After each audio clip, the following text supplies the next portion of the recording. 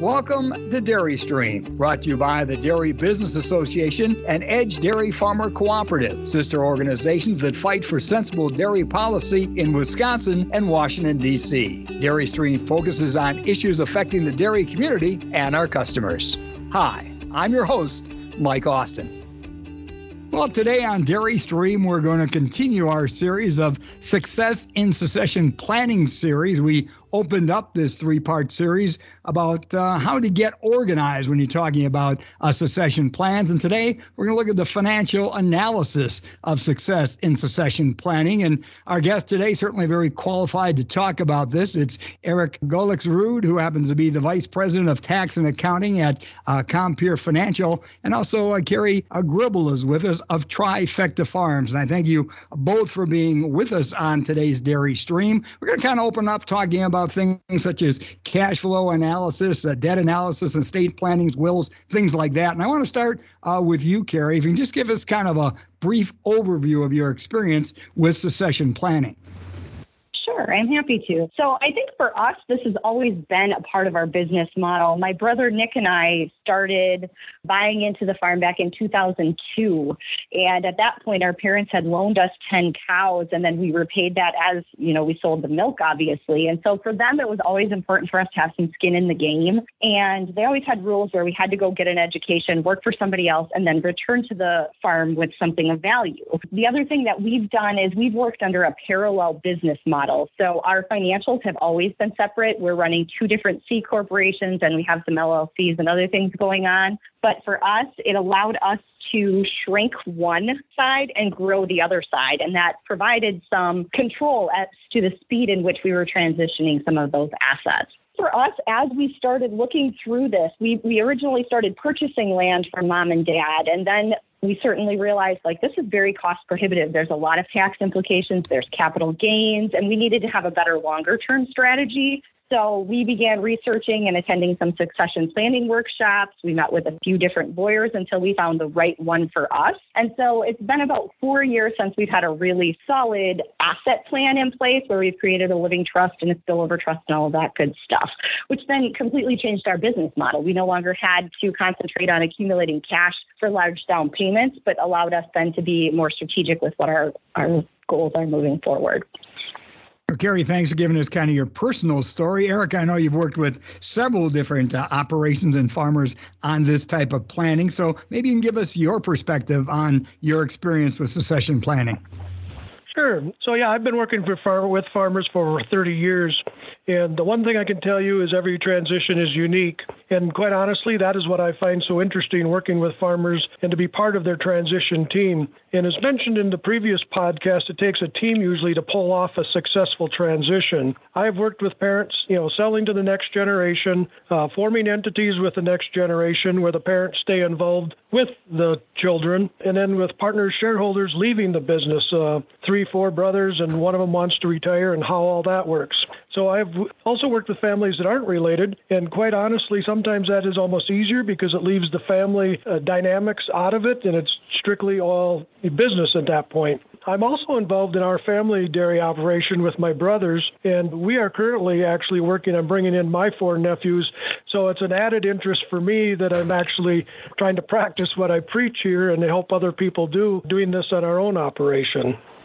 Well, I thank you both for your perspective on this. And if you go back as a listener to our first episode, which covered getting organized in our Success to Succession Planning series, we're going to kind of feel that you can now assume that our audience has its team put together and a vision for the farm. So, Eric, what is the first step in analyzing the business financials of the succession plan? Basically, in the transition plan, we need to figure out the needs of the retiring party. This, along with the existing debt, has to be figured into their cash flow. And sometimes the retiring party's payments are close to their current family draw, but they do not have to be. And are we going to be needing to be replacing some labor that will be adding some cost? The debt servicing becomes a large part of the total plan, as we need to structure it so that the business can continue to meet all of its cash flow needs. The last thing we want to do is get the new operation going or transition going, and right away the next generation's running into cash flow problems, and guess who they're going to turn to? Mom and Dad, you got to take a lower payment, but that's what we need for retirement. So we want to make sure that we're confident that the plan that we set up has the ability to meet the cash flow requirements. Granted, there's things outside our control, but you got to use like some historical numbers and go from there. The area that is quite often overlooked is that in a complete transfer of ownership, the next generation may find it difficult obtaining credit with their lower owner equity, even though they feel it's the same operation that they've been working on for years. And so this is important to have your creditor involved in these discussions. And another area that can catch families off guard is letting the next generation assume their debt. And I've had several times where the parents might deed the farm over and let them assume the debt, not realizing the tax problems this can create, because the next generation is taking over that debt. It's the same as getting mom and dad getting cash to pay off that debt. And a lot of times on this real estate, it's very low tax basis. So, and they've taken over that debt. Mom and dad think, hey, I still gave them a nice gift. They just had to take the debt, which is half of the value of the farm. However, the basis might be half of that in tax liability they never even saw coming. And Carrie, from your own personal experience, what was the first step in analyzing the business financials of your succession plan? Yeah, I think having a comprehensive list of assets and liabilities and due dates is a really good first step. And then also, as you're going about creating this succession plan, and if that means having trusts in place, knowing that this is going to be an investment, but spending money upfront to get things titled correctly could save you considerable money in the future. And so being prepared for that level of financial contribution that might be necessary right now, but could save you a lot of money in the long run. That is the voice of Carrie Gribble of Trifecta Farm. She, along with Eric Gullix-Ruud, is the president of tax and accounting at Compeer Financial, our guest today as we continue in our series of success in succession planning. And we're talking about financial analysis. And Eric, let's get back to you to talk a little bit about how do you organize your cash flow analysis?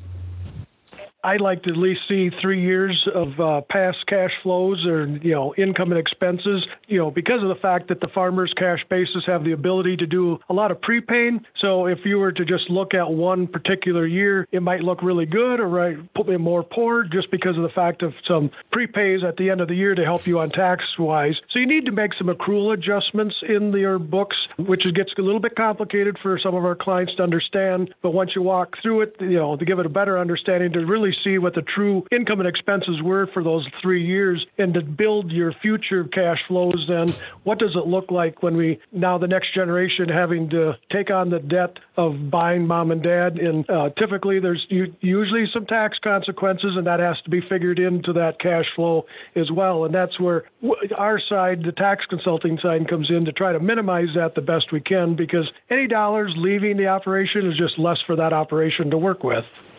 Carrie, is there anything you want to add on how you personally organize your cash flow analysis?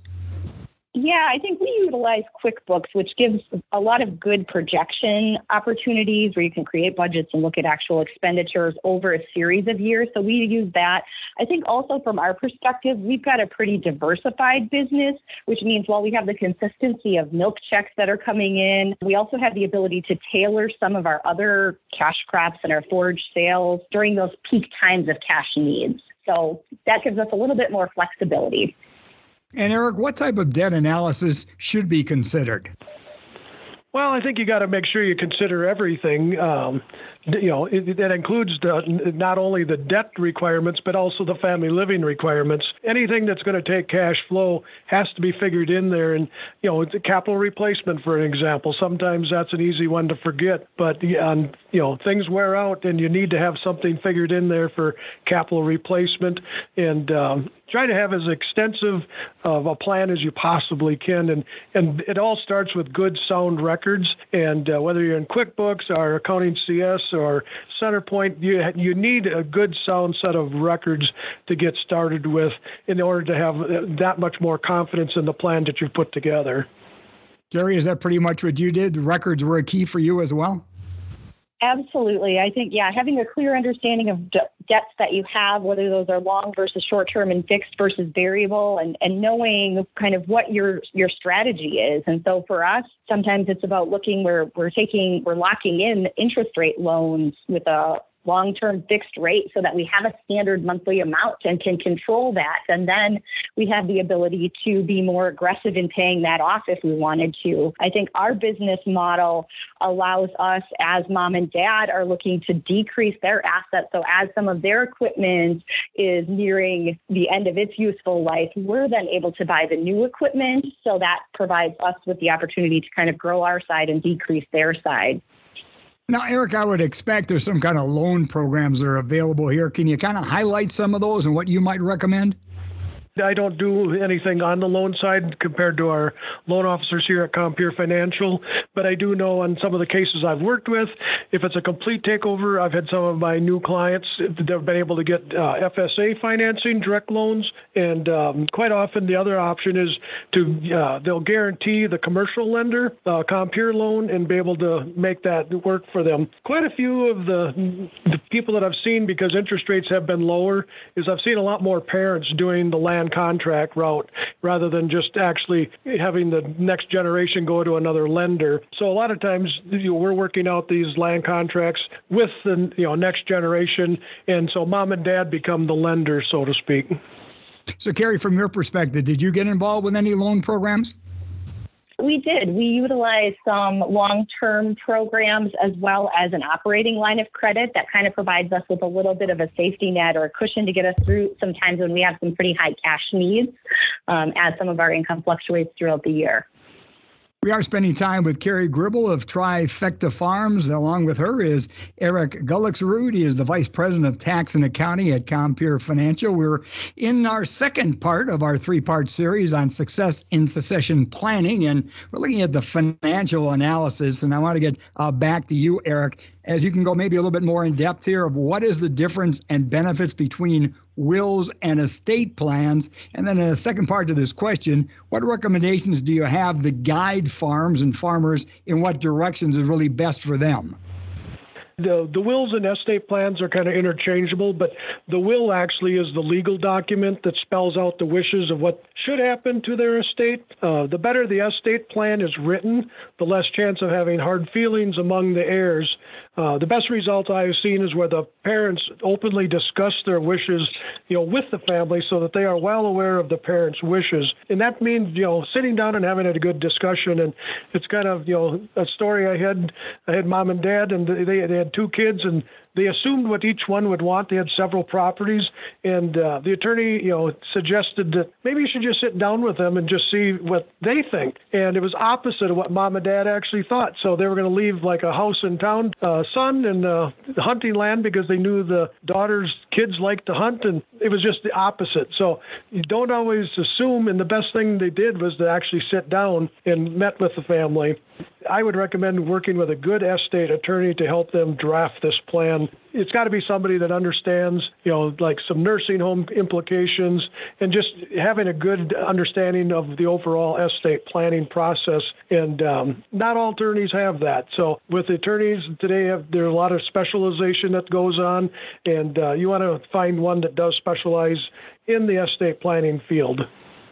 So, Carrie, from your perspective of what you and your brother did, I know in the beginning of our dairy stream today, you talked about how you got together with your parents, you had dialogue and discussions. But, I mean, if you're making recommendations to other producers, how do you feel they should go on the subject of wills and estate and what direction they should head?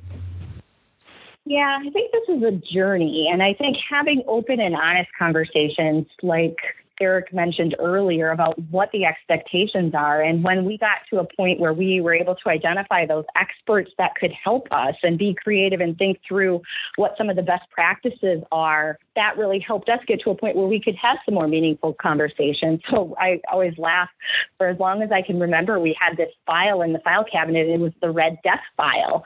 And like mom laughed and she said, no, this is where all of the contact information is for our lawyer. And it has the Social Security box information, and it has the safe combination and all of this stuff, so that if something does happen, you have it readily available. And so as we went through this process, really working with them to find out, like, what are their aspirations for this farm? Do they want us to keep it intact? Are they okay with us selling it if we get to a point where this isn't what we're excited about.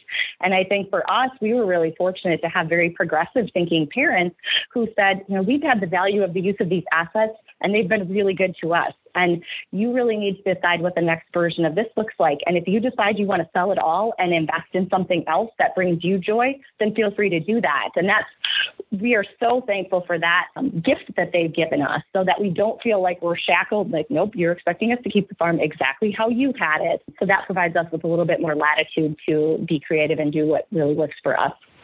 Well, then that's a good insight again. And as you said, that face-to-face conversation, dialogues, everybody being very candid, very transparent on what they want, what their goals are, really can make a difference. But one follow-up on this, Eric, I want to get back to then. So if I'm someone out there and I'm thinking of succession plan, or maybe I'm in the midst of it now, just on the subject of wills and estate plans, do you feel I need both of those, or what would your recommendation be?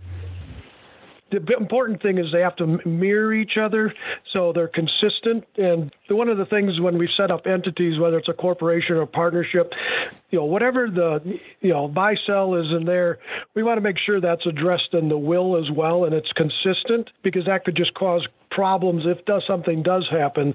So we want to make sure the estate plan, has some assurances there to allow the farming heir to continue, with some of the financing assurances that the non-farming heirs can't demand all their inheritance, or the farming heir, could be forced to liquidate. So if the heirs are part of the farming entity, they want that language, in that entity buy-sell to be part of their estate plan or will. That is the voice of Eric Gullicksrud. He's the Vice President of Tax and Accounting at Compeer Financial. Also with us is Carrie Gribble of Trifecta Farms. And before we take our break, I'd like both of you to kind of focus in on this one, and maybe start with you, Eric, since you've covered more of a smorgasbord of farm operations and different scenarios on this when it comes to succession plans. But what should a farmer consider if there are multiple heirs of the farm, especially if we're not just talking about those that are operating the farms, but those are non-farmers as well? Well, the old phrase that people have heard over and over is fair is not always equal when it comes to treating the children the same when they aren't all involved in the farming operation. Quite honestly, with today's high values, it's probably unrealistic to think the farming heirs can pay the full value for all the assets and be able to make the payments. And so we have seen a variety of options, the use of some life insurance, some non-farm property. Maybe they've got a place up north that the other non-farming heirs could have. And then, some possible land, that they could possibly have with some restriction on it, that it must be leased to the farming operation, and maybe it's a 10-year term and they get the first right of purchase in the event that the non-farming heirs want to sell it. So I've seen quite a mixed bag all over the place, but typically, in order for that farming heir to make it, there usually has to be some considerations made for them in order to make the cash flow work. And what about for you, Carrie? And tell me if I'm wrong, but it looks like on your farm, you and your brother do intend to continue with the farm. What kind of things then does that put you into perspective when you're considering the future? Yeah, and we actually brought my sister in 2008. So my brother and sister and I are all in the Trifecta Farms together and have been now for a long time. So my dad always laughs that, he and mom have it really easy because all three of us want to be actively involved and we're doing what we are very best at. But the next generation, so between the three of us, we have 5 kids ranging between 15 and 8. And the likelihood of all 5 of them wanting to come back to the farm is very unlikely. Mm-hmm. And so I think for us, ultimately, we want to be able to support our family members in whatever they're passionate about, both from a personal as well as a monetary standpoint. And it's providing opportunities for them to pursue their passion. And so I think we'll have to deal with that. We're kind of trying to buy some time right now to get a better sense for where the next generation is looking. And it'll be interesting to see where it goes from here. Yeah, I understand completely. Certainly want to thank both Carrie and Eric for their candor and insights. Our conversation will continue here on Dairy Stream after we take a break. When we return, we'll talk about taxes, gift planning, Social Security, and even retirement. All that coming up as we continue with our Success in Succession Planning here on Dairy Stream. And we'll be right back with our Dairy Stream podcast after we hear from our sponsor.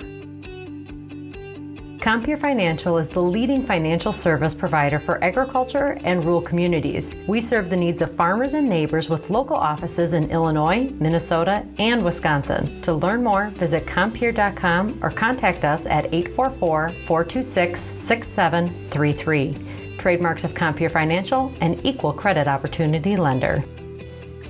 Well, you're listening to Dairy Stream. It's brought to you by the Dairy Business Association and Edge Dairy Farmer Cooperative. We're in part 2 of our 3-part series on success in succession planning. Our guests today are Carrie Gribble of Trifecta Farms and Eric Gullicksrud, the Vice President of Tax and Accounting at Compeer Financial. And during the second part of our podcast, we want to talk about a variety of subjects, including the big 5-letter word, taxes, also gift planning, retirement, and Social Security. And Carrie, I want to start with you on this one. How can a farm really minimize tax burdens and implications? What have you done? I think the biggest piece for this is really being proactive and knowing that you don't have to be an expert in all of these things. There are people who do this for a living, people like Eric, who have the opportunity to share their insight and help. So it's about building your team, whether that's a banker, an accountant, your legal team, and setting up entities or trusts or other things that allow for a smooth transition, I think is really a key point. You know, there's nothing more frustrating than having all of this hard-earned money really not benefit the next generation because we're paying it out in taxes. So I think as proactive as you can be and working with teams of experts is what I would recommend. And Carrie did say that word team. If you did not hear part 1 of our success in succession planning, we really talked about how to get organized, and teams is a key factor. So if you haven't heard of that first part of our 3-part series, I'd recommend you go back to it. But right now I want to go back to Eric and ask the same question, because Eric, you've worked with a variety of different farmers and you are a tax man. How can a farm minimize tax burdens and implications? Well, Carrie made a good point, like finding a good attorney, the tax person. Of course, I'm a little biased on the tax side. Working, with a good tax professional is very important. The tax code has gotten so complicated today that if you just look at total costs for having your return done versus all the different things that can be, taken for credits and deductions, you usually get what you pay for. There are quite a few tax traps that need to be flushed out, so you're not putting a burden on the cash flow, since these tax liabilities usually have to come out of the farm. The depreciation recapture is the large one on the sale of machinery, single-purpose buildings, and the purchased cows. So in many cases, we do have parents that are looking at doing some gifting. And if that's going to be considered, we usually work a plan to gift the hot assets. And those hot assets, again, is the depreciation items, the machinery, purchased cows, single-purpose buildings. And then actually what we're going to be selling then is the capital gain assets. And that would be like your bare land and raised dairy cows, for example, or beef cows. These assets can be sold on a contract, and you're only going to pay taxes on the principal payments as they are received. So basically, you're able to spread those payments out, and capital gains rates are the cheapest around compared to your normal rates. So again, there's some real opportunities, to set these sales up properly to make sure we're minimizing the tax dollars. As I've said before, any tax dollars that leave the farm is just that much less money for our farm to operate with. Excellent point. And again, if you're feeling intimidated talking about a tax expert, well, I think you're learning through this conversation that it's not taxing at all to talk to Eric. So I'd highly recommend that. Eric, staying with you, how does gift tax exemptions play a role in all this? So we have some, maybe we'll start out with a partnership, or, we're letting the next generation in slowly. So one of the options we have here is that some clients will be doing like an annual gifting. And for the last several years, their limit has been $15,000. So mom can give $15,000 and dad can give $15,000 or $30,000 a year without. Oh, so you can't do that separate, huh? I didn't mean to interrupt you, but I know some people have the misconception it's just $15,000 from the parents, but it's each individual person. Yep, correct. And, okay. If they want to involve the in-law, that can include them as well. So what we're finding is that typically, if we have inflation, like we have in farming, we're making money, I compare it to to some of my clients is I said, the child is trying to chase a racing train. Your equity is going up by $200,000 a year, and you're trying to give away $30,000 a year. They're never going to catch the front of that train at the rate we're going. So, and I just want to quote for this coming year now, it did go to $16,000, but a lot of confusion is out there in the country that I can't gift more than that without having to pay gift taxes. Well, you can actually gift up to the $12 million exemption amount. That's the federal exemption. You do need to check your state. Wisconsin, you're fine, but some other states have a lower exemption amount than that you could possibly pay. So, for example, if I were to give, my child $100,000 myself, but I'd have to go against my exemption amount is $84,000. I always get that $16,000 a year free. So what I just used is $84,000 of my $12 million, and that's when you do the gift tax return, so that IRS can keep score for you that, hey, you used up some of your lifetime exemption amount. So that was all the chatter this last summer, and I will say, with all that chatter, one of the good things that came out of that is we've been kind of like a standstill with a lot of transition plans over the last 3 years, partly due to the cash flow problems with low commodity prices. Well, with this talk and better commodity prices, we saw a lot more interest. So if anything good came out of it, it spurred discussions here again of let's get some of this transition planning back on track again, and let's get it done. Now, Carrie, has your family farm had any experience or impact from gift tax exemptions? We have not had a lot of experience with this because, as I mentioned earlier, we kind of bought in and now we're working on a parallel track. But this is something that we've recently had discussions about, especially with 2C corporations. That adds a little bit different level of complexity. And so we're going to be meeting with our lawyer shortly to discuss options about either gifting shares to the next generation, or is it better to do some of the equipment or some of those single purpose assets that Eric was discussing earlier. That is the voice of Carrie Gribble. She's one of our two guests today from Trifecta Farms. Also, Eric Gullicksrud is with us, Vice President of Tax and Accounting at Compeer Financial. You're listening to the Dairy Stream Podcast, part 2 of our 3-part series on Success in Succession Planning series. And let's get in, Eric, to the subject of what a farmer needs to know about Social Security, especially in terms of succession planning. Even before we get to that point, I would always recommend that you occasionally, maybe every couple of years, go on the Social Security website and request a statement so that you can make sure you're getting the proper earnings given to you. It also helps in knowing what other source of income you will have to supplement your farm retirement sale, because that should be, it's another source of income in that retirement. If the farmer wants to start drawing Social Security before full retirement age, they do need to be aware of the earnings that they can have without having to pay some of this money back again. So for 2022, this limit is $19,560 of earned income, which is your Schedule F profit or W-2 that you would need to stay under that. So when we take a look at this, some people at age 62, like, boy, this could be some extra income that could help the farm. Well, let's take a look. Where's the farm been? Can we keep the Schedule F under that threshold so that we're not paying back $1 for every 2 that you go over that $19,000 mark? Because then you're kind of defeating the purpose. So it is good to know what it is, and it's not always bad to pay some taxes, because that's one of the things we get when people get, late 50s, early 60s, they get their statement like, that's all I'm going to get. Well, you forgot that you haven't paid much Social Security over the last 30 years, and now it's caught up to you.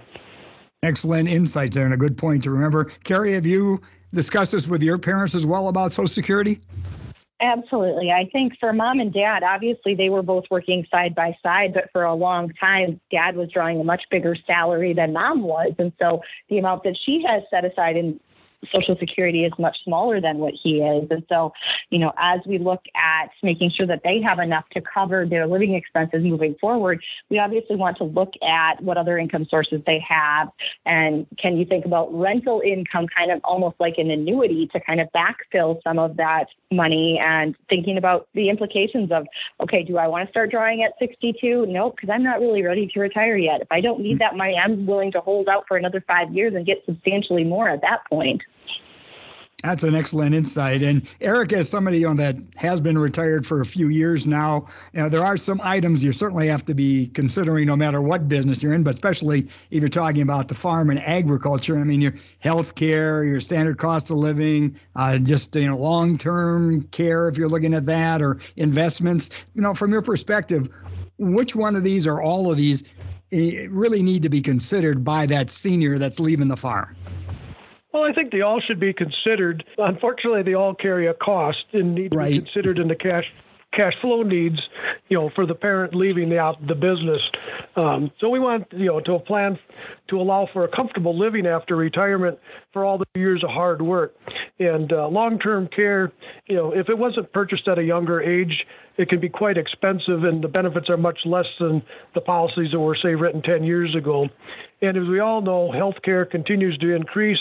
And even with Medicare, the supplemental policies are getting more expensive.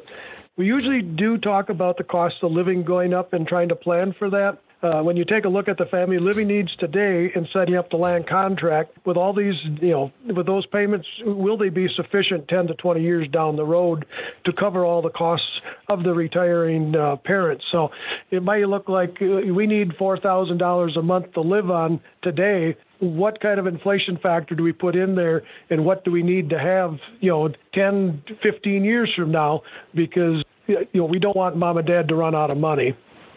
Yeah, that inflation factor, very, very important. I can echo that as well from just experience. You have to look ahead and realize where the economy is going and what direction this will impact your own pocketbook. Again, we have two excellent guests today. That's Eric Gullicksrud, you just heard from. He's the Vice President of Tax and Accounting at Compeer Financial. Also, Carrie Gribble with us of Trifecta Farms. And Carrie, I want to turn to you now when we talk about the need for clarity and transparency. Obviously, going through this process, you know how critical that is when you talk about a succession plan. So maybe just from your personal experience, what tips do you have to ensure that this really does happen, that you have clarity, you have transparency throughout the process? Yeah, I think having these conversations is never easy, but I think if you kind of normalize it and make it a part of regular conversations, that definitely helps. I think having clear expectations so that we know ultimately, what are your goals, both personally and professionally, and what are the next generation's goals, and look at those on an individual basis so that we can determine how we can best help them achieve those goals. And ultimately, I think it's about really realizing that, for mom and dad, ultimately, these are their assets, and we don't have an expectation that we have any rights to them, right? If they decide to sell everything and donate it to a charity, that's their right. And so I think for us then to really have a concrete plan in place that they feel good, yep, they've instilled good values in us, they've got a good plan, they're setting us up so that we can be successful, that's really important. I think also from our perspective, I work full-time off the farm at Edgewood College, and my being off farm is a distinct advantage because I can be the family mediator, right? So when we have to have some of these challenging conversations, I can have a challenging conversation and I don't have to work with them for the rest of the day, right? I'm only on farm once or twice a month. And so having those difficult conversations, or I can ask clarifying questions, that also sometimes helps put perspective into place for those as well. Before I turn to Eric, I do want to just get back to you for a second, Carrie, on this, since you've kind of experienced this. It sounds like you got great relations between, the siblings and the parents here. But even for your family, I mean, some people wonder, they say, oh, yeah, I can be transparent. I can make it as clear as possible. But initially, or even during the process, that's sometimes a challenge. It is. And I think when we finally determined the lawyer that we were going to work with to do our asset transition plan, I guess is how we would phrase that, there was a questionnaire that we had to go through, and mom had to fill one out and dad had to fill one out, and I filled one out on behalf of Nick and Kate and I. And it was, how do you feel about this? And on a scale of 1 to 10, this is where your opinion is on this particular. And so there were some where mom and dad were on complete opposite ends of the spectrum. And so that required them to then have a conversation about, I didn't know this is how you felt about this. I didn't know this is how you felt. So let's think about where we want to go moving forward. And so I think it's about really also normalizing these conversations and having checkpoints in place, right? Obviously, circumstances change, health situations change. You're continuing to get additional assets. And so creating checkpoints in time to ensure that there haven't been serious deviations from some of those original conversations is really important too. And Eric, do you have any general tips that you'd want to add to what Carrie said that you think will help keep clarity and transparency going through the process? Yeah, she makes some very good points there. And in the previous, podcast, we talked about having a moderator, taking notes, asking those difficult questions. And everybody's got to be just open and honest with each other. And sometimes that's hard to do. So, a lot of people say, we have dinner, there's lunch at, different on a rain day. So we're discussing, but are they really discussing the business or just kind of what is actually going on? So they need to, have a plan going and look at it over and continue to have the family meetings just to keep everybody on track. It's very important just to have that communication, and everybody's got to be open and honest with each other. Well, thank you both for keeping us on track when it comes to success in succession planning, and we hope you've enjoyed the second segment of our series. In closing, I just want to get a response from both you, Carrie, and Eric on what final piece of advice do you have for any of our listeners that are thinking about their own success in succession planning? So I think for us, it's always really important to remind ourselves that we're family first, and whatever happens, we care about each other more than we care about the physical things. And so we also got to a point where it's like you don't ever want to have to do something that no longer interests you or is the direction you want to go. And so having that kind of mentality can really set you up to be more creative, to think about what you love doing versus what you have to do. And then using your mission and vision and goals to ultimately drive that business forward. And Eric, I'll give you the final word. It's kind of interesting in working on some of our entities, when we're setting them up, we're already talking about somebody's leaving, usually because that language has to be in there. So it's kind of interesting that, you're setting it up, you haven't even got it going, and you're already talking about what's the transition when somebody wants to get out. My big advice would be it's never too early to start. The sooner you can start, the more options you will provide yourself, when the time comes to start the transition. I've seen transition of management responsibilities well before the ownership, which I think is also important and gives the parents a much better peace of mind and trust as they turn the ownership over. The next generation's success will be important in ensuring the future retirement funding. So the parents definitely want to make sure that they are successful. And the next generation's not always going to do it exactly the way mom and dad did it, but as long as they're successful and can make it work, that guarantees their payments. My last recommendation is to listen in and attend as many transition events as you can. Sometimes you can get information overload, but usually, you attend enough of these, you're going to pick up little bits and pieces from different ones that, hey, this might work for us, and it might not work for us. But those are the types of things, like I had said early on, that there is no boilerplate transition plan. Everybody's unique, and you got to tailor it to what works for you. So I just want to thank everyone for listening in today. Well, thank you and Carrie for the great job you did in our second part of our three-part series on success in succession planning. Certainly, we had two outstanding resources for you today, and we again appreciate their insights, their experience, and just their willingness to have a dialogue on this topic today as we kind of looked at the financial analysis. Again, it was very appropriate that we had Eric Gullicksrud with us. He is a Vice President of Tax and Accounting at Compeer Financial, and also a lot of gratitude and thanks to Carrie Gribble of Trifecta Farms. And don't forget, our next time around, we'll have our third part in this series dealing with legal and mediation. And some of the topics we're going to face on Dairy Stream will be updating LLCs, trusts versus wills, and even marital agreements. So I hope you'll tune in for that. Again, we had outstanding guests. And if you did not hear the first part of our series, I certainly would encourage you to go back and just learn how to get organized when it comes to success in succession planning. And big thank you to the woman that always keeps me well organized and informed. That's our editor and producer, Joanna Guzzo, who really is the heart and soul behind A Dairy Stream. And we want to thank you for your interest and time in listening to today's edition of our podcast. So till we meet again, when again we'll share our final installment on success in succession planning, I'm Mike Austin, wishing you a great tomorrow.